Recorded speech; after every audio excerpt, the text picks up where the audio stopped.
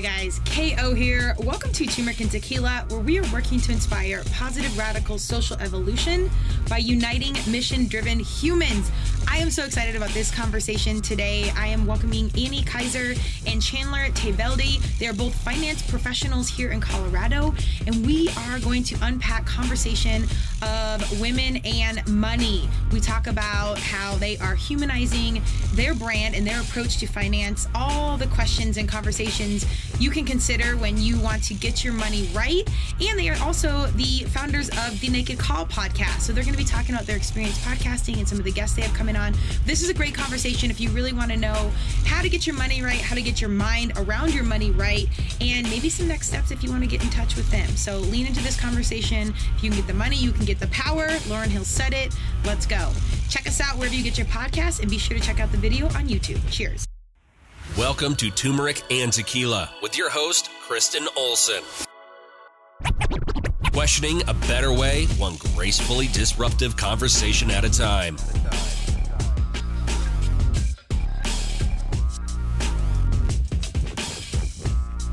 Welcome to Turmeric and Tequila. I'm so excited today. This is funny because we are on Zoom, but we are all three of us are in Colorado. I'm welcoming some super varsity female financial powerhouses to the Turmeric and Tequila mic. You know, if you listen to Turmeric and Tequila, we've talked about money and youth, money and families, money and generational narrative. But today we're going to be talking about women and money. It's extremely taboo for females. It's taboo for anyone to say, you know, how much do you make and then talk about it in the workplace.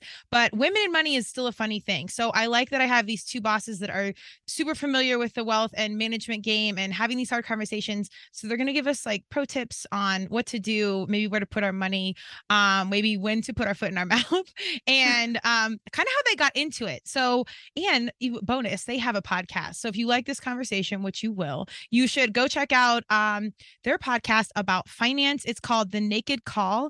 And I'm reading it off their website. This is how much I love it. It says the podcast is unexpected in the best way. At the core, it is a fresh perspective on what it means to be rich, focused on empowering listeners to live their best lives in whatever way that means for them. There is a fierce lineup of guests that contribute to conversations that may or may not even mention wealth. We like to say we are the podcast about money that doesn't actually talk about money. I love it. So Annie Kaiser and Chandler Teveldi. Yep. American Tequila. What a great intro. Thank you so much for having us. We're excited to be here. So excited. Hearing our website read back to us makes me feel so good. That's good copy. Isn't that that's funny you say that, because as a semi-coach-ish, I always tell people, I'm like, if you're starting a company or a business or whatever, go get, like, do it all, but then get a sticker, get something in print, see it, and then go back to your content and read it out loud. And it's like something about it just makes it real. You also just, you know, since we're laying on the compliments to each other, you have an impeccable podcasting voice and flow. So well, thank you. The stumbling over my words, and I hate reading aloud. So this has like been such a good personal exercise and journey, and like literally stepping into the light and on the mic and la la la. So thank you. Received. I appreciate that. Well, so this is a super interesting story. Annie is a licensed financial advisor, and Chandler is a certified financial planner. If you don't know what these things are, that's okay. Why don't each of you guys give us a little bit of your background and how you kind of got into the money game? You don't have to go into like, you know, I was born in whatever and go there, but just give us like kind of how we like landed in financial and wealth management. Awesome. Well, I'll kick it off. So I grew up in Washington, D.C., and I have this really funny memory of being in our family Jeep at like an incredibly young age. I remember when like the cell phones were like kind of bricks. They weren't like the flip brick, but it was like a cell phone brick. The gray brick. It was a gray brick. The intense antenna. I totally remember this. It was bigger than the Nokia, like the Nokia version. Anyway, and I remember sitting in the passenger seat and pretending to have a conversation with my stockbroker and saying like, yeah, no, just I want you to trade $1 million. And I have no idea like where this came from. But it's funny when I think about how I landed in this career, because it was such a circuitous path, and it I could have never imagined myself landing in the role that I'm in today, even though I did have that funny early memory talking about slinging dollars around, but manifesting. Yeah. So I actually have a graduate degree in public health. This all was pre-COVID. So people were like, what is public health? But I studied behavioral health was my focus. And I really am interested in health behaviors and how we really can set ourselves up for the most abundant, happy, healthy life. And when I was in graduate school, and I went to Anschutz, I was really frustrated with the fact that nobody was really talking about money. And mind you, I had a career in the outdoor industry. So in my 20s, I worked in nonprofits, doing sort of some like refugee resettlement work. And then in the outdoor industry, I worked for an organization called the National Outdoor Leadership School. And then landed in graduate school because I was just kind of like, oh, this sounds interesting. And while I was there, I was really frustrated with the fact that nobody was talking about how to finance all of these programs that are very needed for public health. And it kind of occurred to me that I didn't really want to stay in the public health world. It was really interesting. But that's when I started to think about money as a health behavior. And I had a mentor at the time who was like, hey, you should work in a male-dominated industry like finance, which was such a pivot, like complete pivot. I have an English lit undergrad degree and a public health degree. So I was like, whoa. But it felt right. It felt like it was something that I was meant to do and that I really wanted to do. And I started at a large wirehouse insurance based firm and had a really horrible experience there, to be honest.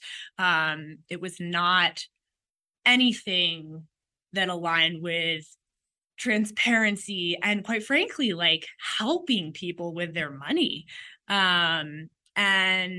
But I kind of like paid my dues a little bit and had this moment when I was there where I realized there's not one person in this building that I would feel comfortable going to and talking to about my money.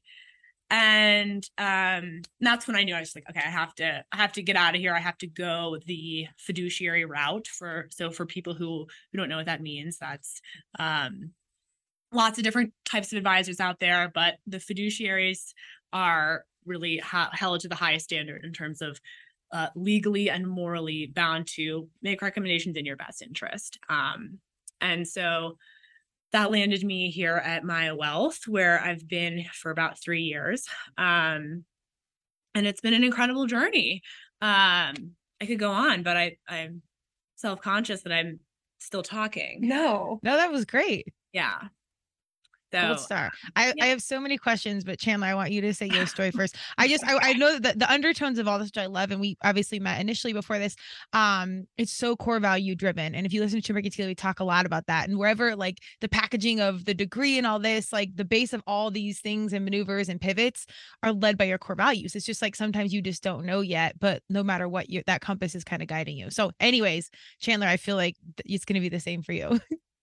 I think so. We have different stories, but I think we have similar core values. So we have a similar ethos.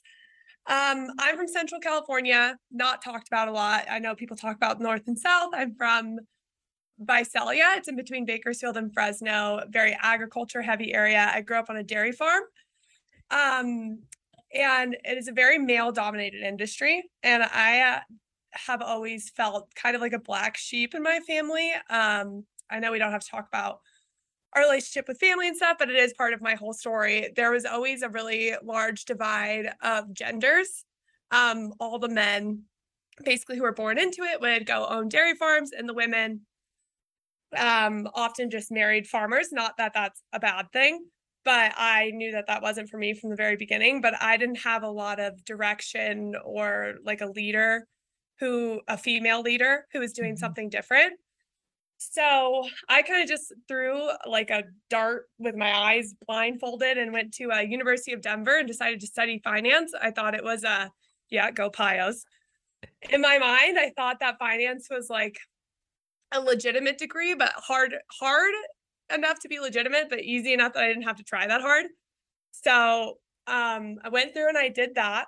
I started an internship at Mass Mutual, similar to Annie, like a life insurance wirehouse place. And I was really young, so I had no idea what I was getting into, honestly. And same situation. All the people there, I hate to generalize, there's obviously good people everywhere, but there was no one there that I would feel comfortable managing my own money, especially when the industry is set like 70% men. And working with women is a huge passion of mine. I met my business partners, Scott and Des, when I was an intern there.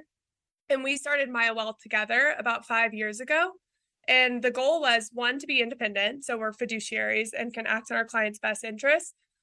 And then two, to just be different. Like the financial services industry is just filled with old habits, archaic ways of doing things. A lot of the emotion is removed out of it. Annie and I talk about that all the time. Like the financial planning process can be so cut and dry and so mathematical and completely removes the behavioral piece, when that's actually one of the most important pieces, because people don't make decisions rationally most of the time. So if you're not tapping into that behavior side or like someone's goals or what they really want from life, you're not going to be a good advisor to them and helping them make the right decisions. So coming to terms with that, and then talking to Annie, who's been here for 3 years, we really started partnering together about a year ago. We just realized we have the exact same mindset when it comes to planning and working with clients. And we realized we're a better team. And then we started the Naked Call because we thought everybody should hear what we have to say. I love it. Listen to that, stepping into the light. In a uniform duo, which is such a phenomenal example in itself, because women can work with women. We can support each other. Like this can be a thing. But I love so much that, again, we're intentional varsity humans. We're going to go to school. We're going to get the degrees. We're going to do this. But meanwhile, like even our backgrounds, like the childhood, the farm, the city, like all of it was kind of weaving this like platform for you guys to be disruptors in some capacity. And then it kind of came into the financial arena, which is right on time for 2022, 2023, because we're coming off the pandemic. No one trusts anything with money. Inflation is happening and blah, blah, blah.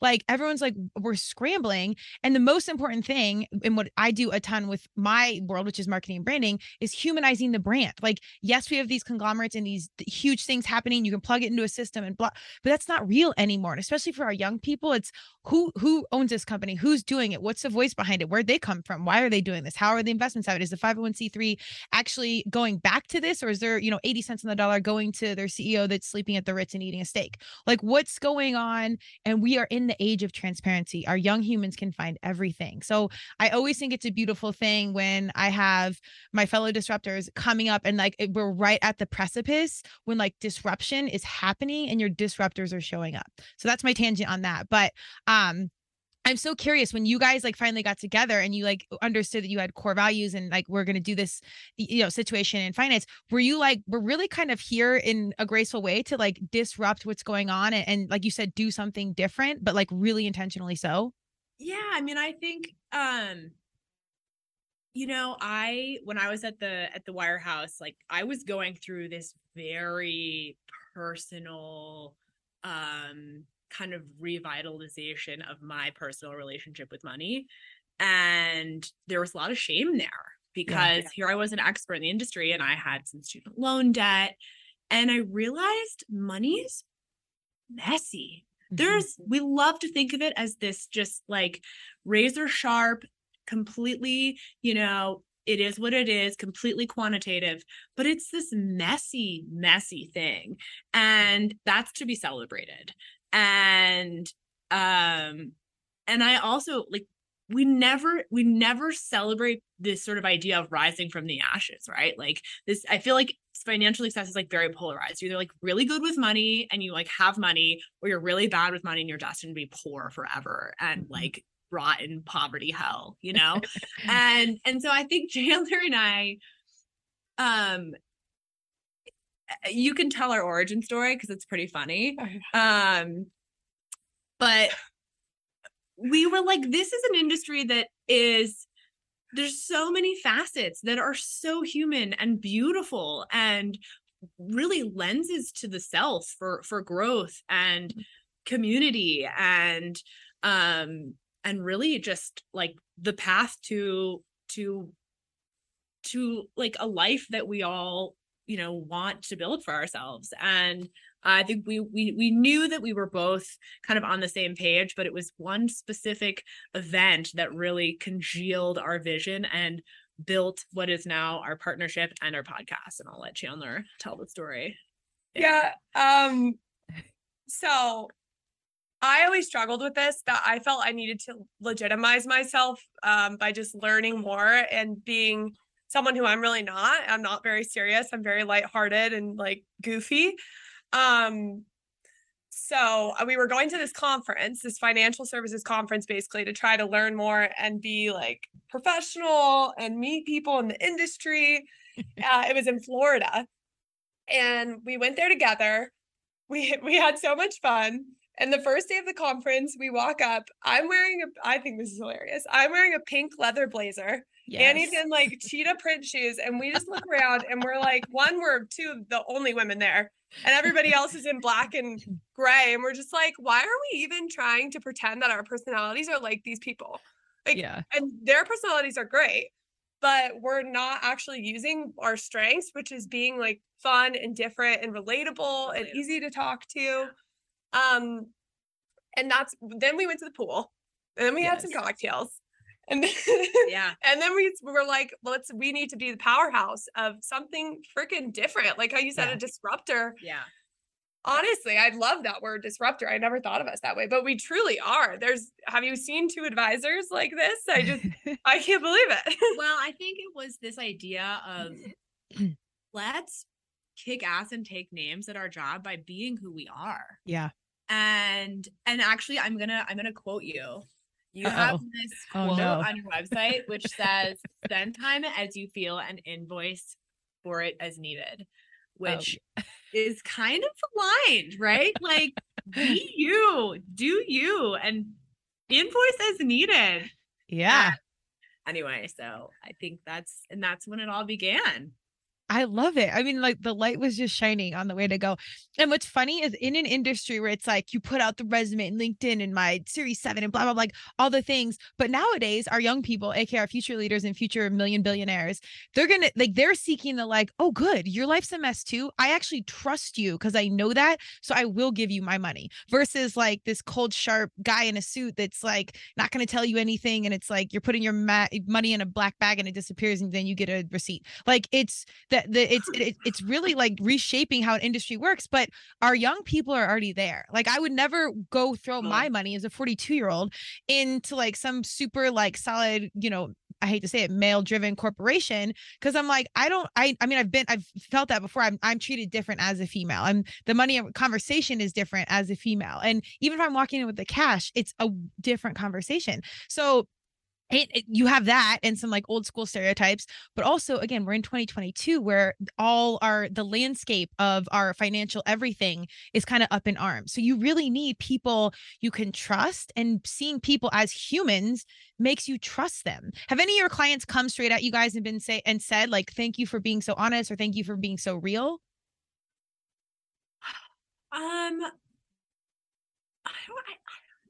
I think that we attract people who sort of inherently appreciate that. Okay. So they're kind of like you guys anyways. Oh, totally. Yeah. And yeah, we have like 30 advisors too. And if I've learned anything from working in this industry is financial advisors it's a mirror of who their clients are, truly a mirror of who they are. So I think like it's true. And it's so who their core values are. And honestly, from meeting other people's clients, I've been like, oh, now I kind of understand you better. The fact that is a reflection of you, I get something about you. And we happen to work with a lot of people in like hair salon, med spa, like creatives, and like entrepreneurs, kind of go-getters. Yeah, who share our same values. So I feel like that inherently is there of like, we're on the same page. We're both very open. I love it. Well, I mean, everything is energy. And that's an ironic conversation in a numbers situation where it is very cut and dry and like there's a balance sheet and it's this. But like if you've ever read, Rich Dad, Poor Dad or anything, it's like all about your mindset around money and then your energy of like what you're attracting. So it's so funny that it's like you almost bring in the woo to a very like science numbers based situation. But it's like you need both sides of it to like really be in a successful and fulfilling situation if you're in the finance industry. I mean, so much of what we do with our clients is really kind of create structure and clarity, honestly. Because money is such a incredibly emotionally charged topic. I think we all have these very frayed, skewed views of how we relate to our own money. And in a lot of ways, we are this kind of like, very safe mirror to reflect back to people. Okay, this is like sort of what you're doing and where it's going. And these are what you say are important to you. And this is what you have to do to get to where you say you want to go. And this is where we see the dissonance. And I mean, obviously making smart investment choices is a huge part of what we do too. But in some ways, the harder part is really helping people save themselves from themselves in a lot of ways. It's like a coach. Totally. There's so much. And this is where you kind of go back to how behavior is so humans. We're so irrational. Like there's just one thing is for sure is that we are irrational. I mean, I was reading an article the other day about the problem with financial forecasting is that it's just there are too many incredibly unknown variables to really actually know what the hell is going to happen, which in some ways I'm like throwing the crux of what we do under the bus, but you just don't know. Like there's just so many people, our behavior can be so erratic. And so we're behavior managers in a lot of ways. I love that. Well, and you started up or you were in behavioral health. So ironically, like so much of that does fit in. And I loved in one of our initial conversations, you said, I saw public health and what was going on, all the things that needed to change. But what cultivates change? Well, money. And it's almost like you have to go out, get out of it, fundraise yourself, do something, and then go in and disrupt. And I think that holds true for better or for worse now, where sometimes the answer isn't to be in the industry and try and disrupt it. It's to go get the capital, as Lauryn Hill says, if you can get the money, you can get the power. You go get the capital and then forge it your own way. Was that kind of part of the motivation for both of you guys?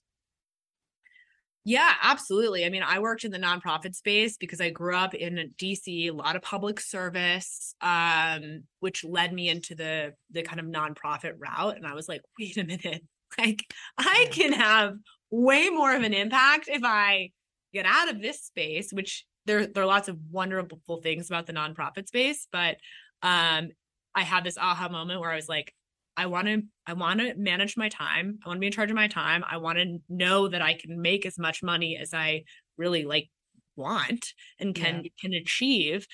And that if giving back and is a core value of mine and I can make more money and have more time doing something like this, then hell yeah, I'm going to do it. I love it. But I think the key piece there is self-efficacy when we're talking about behavior change is really, really believing, not like, and I'm not manifesting great, but like believing that you can achieve the thing that you set out to do, which is a journey, 100%. Yeah.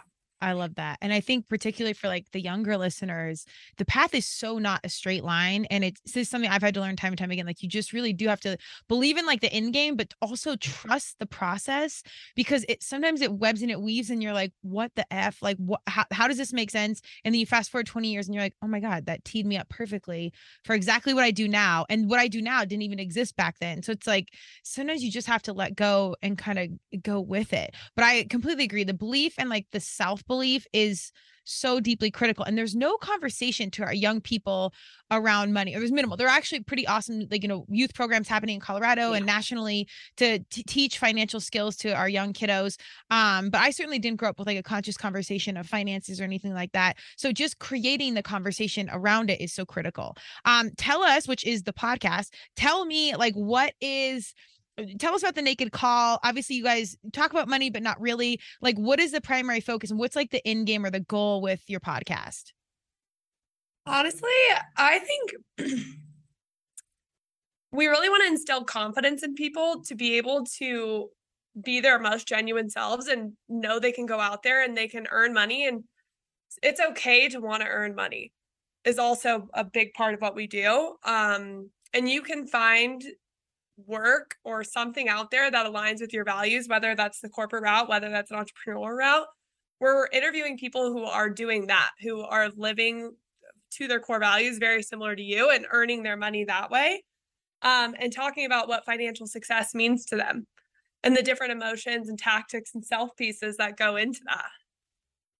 Yeah, I mean, I think that it's just expanding the dialogue around money, right? And really there's the shame game around money and like what we should be, especially for women, I think is so pervasive, and it like trickles into our subconscious whether we know it or not.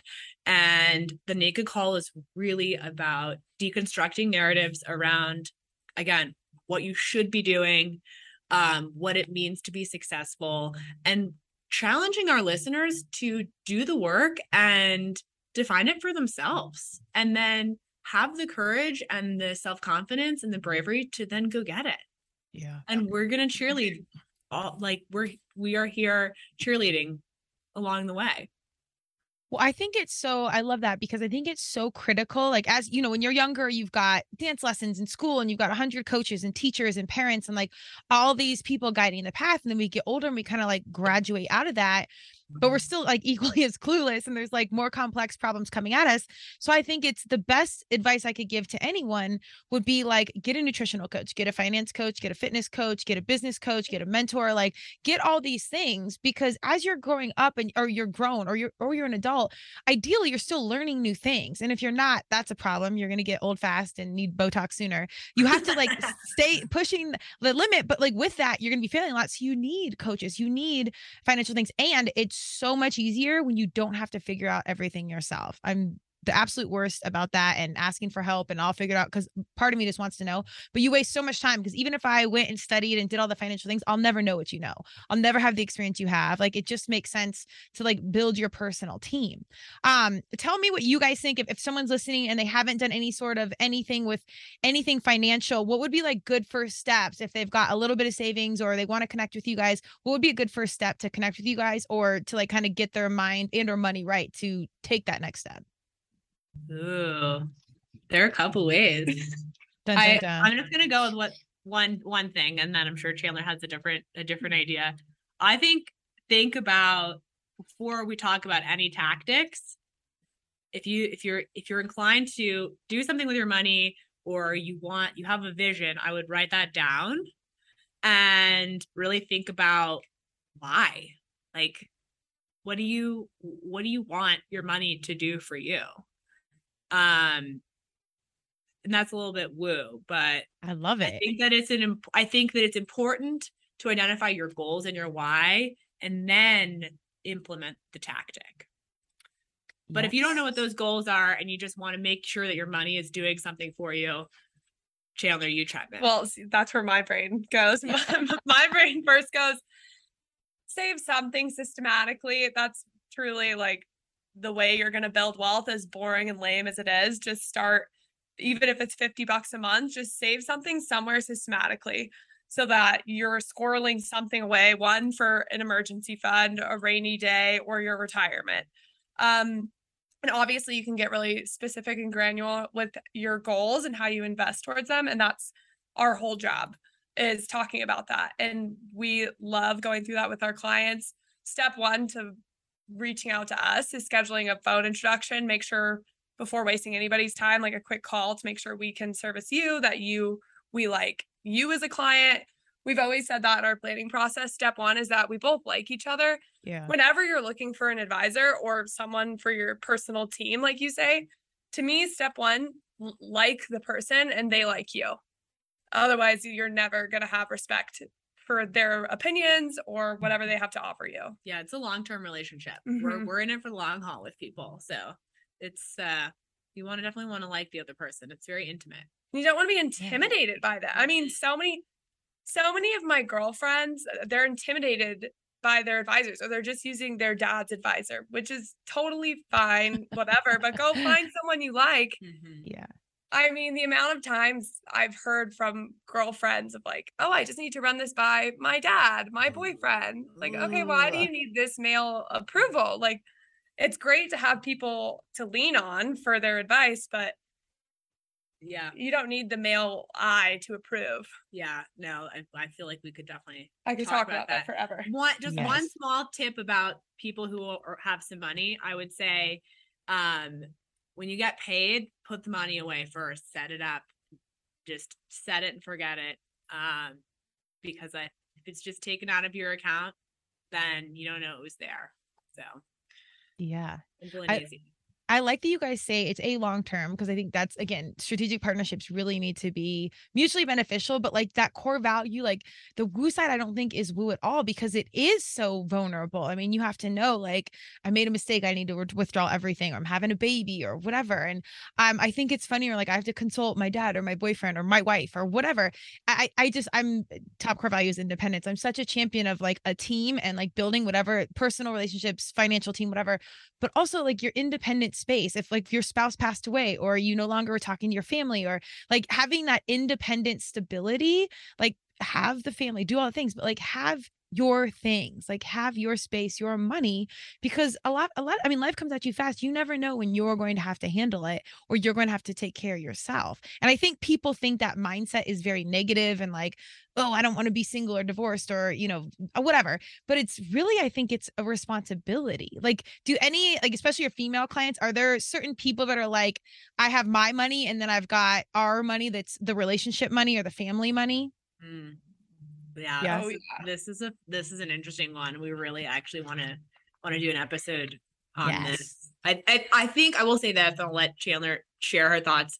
I think we have a lot of work to do as a society to move beyond the patriarchal constructs around money. There are a lot of badass bitches out there that are making great money and at the top of their career, but when it comes to their confidence around what to do with their literally buckets of money, they default to the male in their life, even if they work as a server at Chili's. No, don't, you should, I think, and people can judge this conversation, but that's why we're here. I think it's really important, and you can say it because it's the truth. I have so many friends that are the female breadwinners. They get divorced and they are now paying their Chili's server husband palimony and all the things. And I'm like, it needs to be called out. I'm here for Chili's. I'm here for whatever you want to do in life. You want to be a stay-at-home dad? I'm down. The thing is, let's have the grown conversation of what happens if, just like if you have, fertilized embryos, what do we do if one person passes away? Like, let's get into the hard conversation, because when it does happen, or if it does happen, everyone's kind of screwed over. And it's like, we're grown. We could have had this. And I'm tired of seeing my females get into this role when you worked your ass off for 25 years and like, totally. Now there's this. And it's like, I don't know. It could be a whole podcast, but there's my energy on that. Do you have thoughts about that? Well, something I've been feeling recently, the female breadwinner, I feel like often that archetype feels they need to downplay how much money they make to their husband to kind of comfort their feelings that they think they might have, that the husband may not have even expressed, or the partner, whoever, but feel like they need to downplay how well they're doing and not experience, like, celebrating their wins and their successes, which is so important. So we celebrate every single success. And if you feel like you have to downplay the work you're doing to your spouse, that's just so unhealthy. We're celebrating right now. We're celebrating right now. Yes. Is that tequila? I got some tequila in this. Is that seriously? Water. No. Oh, man. I don't know. I feel like to some degree, I could see how you could feel that way. I mean, I plan to be a great success. Yeah. Well, girlfriend, you already are a success, but you're just getting started. There's so much success happening. So much runway. Yeah. But I could definitely feel like downplaying it for the man in my life, because I want to coddle them and make them feel good. That's like the patriarchy. It's unbelievable. Yeah. Well, I got to throw a bone though to some of my guys because I've had men in my life that they would say that, be like, don't dim the light or don't do this, or like, maybe you're with like the wrong guy if this and this. Like, there is like a very woke, which I don't love that word, male grouping out there that gets it. And even if they're down with the female breadwinner, they're stay-at-home dads. I've told you guys, I think my mom has a swim school, and every year there's more and more men staying at home, which is, I'm totally here for that. That's fine. My thing is like, just have the conversation around when, and then again, like having a coach. Like, am I going to go to my CrossFit coach to learn and get advice about yoga? No. So you don't need to go get financial advice about someone that's not around or handling the money on the regular. So it just doesn't make sense. And I also do have to put the caveat that there are a lot of women that are doing nothing and still getting paid half, and the men should have the conversation too. So it really does go both ways. Yeah, I mean, I think for our clients that are, married couples both working, we're huge fans of separate finances. Like, yeah, but I think you have to think as a union, like as a single household.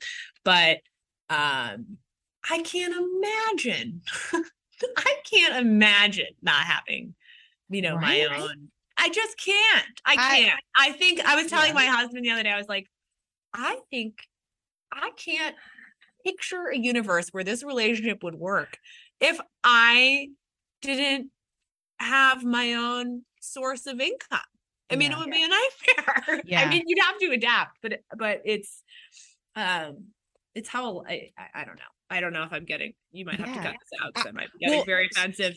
I'm usually like, I'm deeply independent at my core again, but always here for the team, but I've always had my own thing, my own business, my own life, my own work. Like, it's very whatever, but then I'm also on the team. So very turmeric and tequila and everything, but it doesn't, I don't think it's about, it's the guy or the girl or whatever. I think it's just having that hard conversation and being in it. My mom was a stay-at-home mom forever, and she just became an entrepreneur at after 50 and started from the ground up. But I saw that narrative of like, my dad made the money, my mom didn't, and it probably shaped a lot of what I was doing. But I'm not a hater on that situation. I think different things work for different people. The key piece is just talking about it. I do think as we go on in our younger people, I don't really see a world where it's that commingling of things. I think it will be separate but still together. Do you guys have to, I mean, this can be like really personal, like marital counseling. Do you guys have to get in the weeds, like helping like that conversation, like advising around that? So like, you're not even to the money yet. You're just on like, how do we manage this between the couple and their conversation around money? Does that make sense?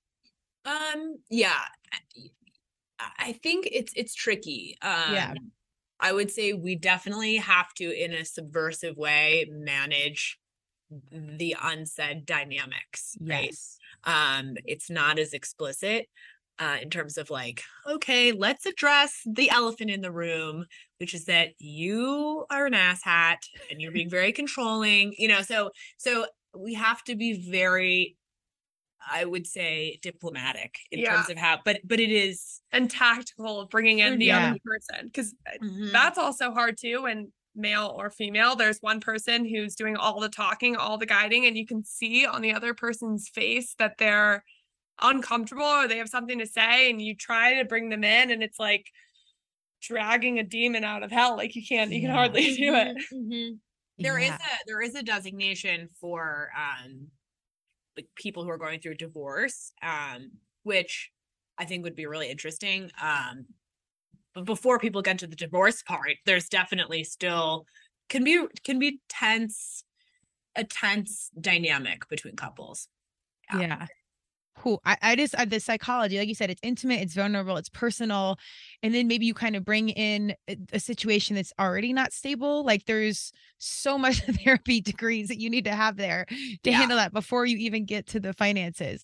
I think it's really helpful for people to have a moderator. Oh, for sure. Again, get the coach, get the coaches, get the advisors, just streamline the process.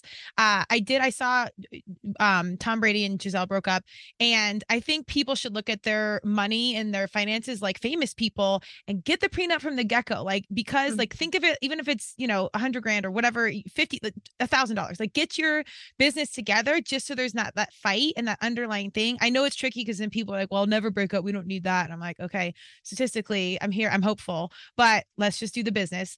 But like they had it done, ironclad prenup, no questions asked. Things are simple. It's not hard on the kids. Like I think there's an approach that you don't have to have billions of dollars, which she had way more than him, let it be known. And that's it. And then there was like it streamlined that process. So I don't think you have to have a ton of money to have that conversation either.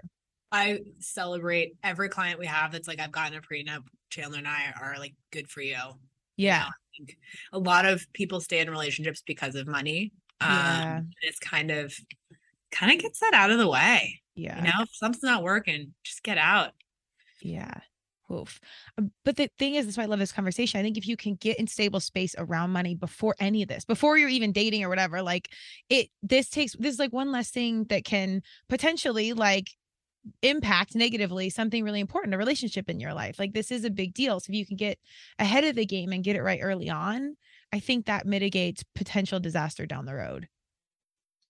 I agree. I think the same goes for intergenerational wealth transfer. And just it is still to this day. I mean, I always celebrate families that are open and communicative with their children about expectations around inheritance or planning. Yeah. Like, not even that, just like planning that's been set up for a litany of reasons. But it's still it's just a very hush-hush thing still. Yeah. Have you guys seen it change over the years as you've been in the industry? Like, have you seen some evolution or is it pretty slow? I think it's slow. Money's such a tabooed subject. I think what's changing is me having worked in the industry for so long now. I just don't feel like shame or taboo around it. Cause I just right away, I'm like, oh, how much money do you make? Like what's going on behind the curtain? For your family members, you mean? No, like clients, but okay. Family, I think there's a ton of like taboo. Yeah. I don't think there's been a lot of development with people outside of our industry, really. I agree. It's such a hard subject. Like health and money. It's so hard. Yeah. Yeah.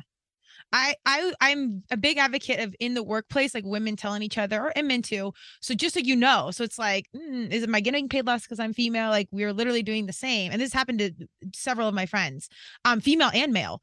And if they were a man of color or LGBTQ plus community, they're women, like there's been things where they made less because of those factors. And it's hard to like pin it to one thing. But if you're not having those conversations, sometimes you don't know.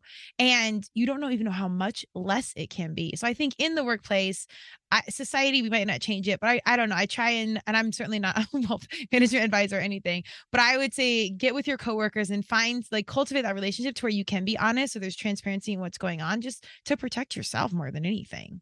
And then really negotiate on behalf of yourself, too, which is a superpower. Yeah. I love it. Well, I have 100 more questions for you guys, but I love this. Tell us where we find you guys, hit us with all the handles. And then if there is a first step to reach out to you guys, is it email? Is it phone call? Is it what's that best first step? Yeah, you can find us at The Naked Call is our handle on Instagram and TikTok. Currently really working on the TikTok, not very good at it. Yeah, our email is chandler@thenakedcall.com. So you can either email us or go to our website and there's a scheduling link on there and you can find a time that works for you. I love it. Kaiser, Kaiser. I'm used to last names in sports, so you're gonna get people call me Kaiser my whole life. So I love they just leaned right into that. Boom! Just shoot up the bat signal. You don't even need to call them. Just show up at their house. Actually, I love this. Please check out their podcast. I know they've got some great guests coming out, but I love that you guys are like humanizing the conversation around money and are really being like, you guys are like the ambassadors of like women in finance. So I feel like you like pull open the pantsuit a little bit and there's like one of your initials on your chest. So no pressure at all, but go check them out. I appreciate you guys' time and energy, and hopefully I'll be on their show, I think, at some point, and we'll be doing it in real life. Thank you so much for having us. This has been a delight. Thank you, Kristen. Thank you so much. Thank you for joining Turmeric and Tequila with your host, Kristen Olson. Tune in next time, and don't forget to subscribe on Apple, Google Podcasts, Spotify, or wherever you listen.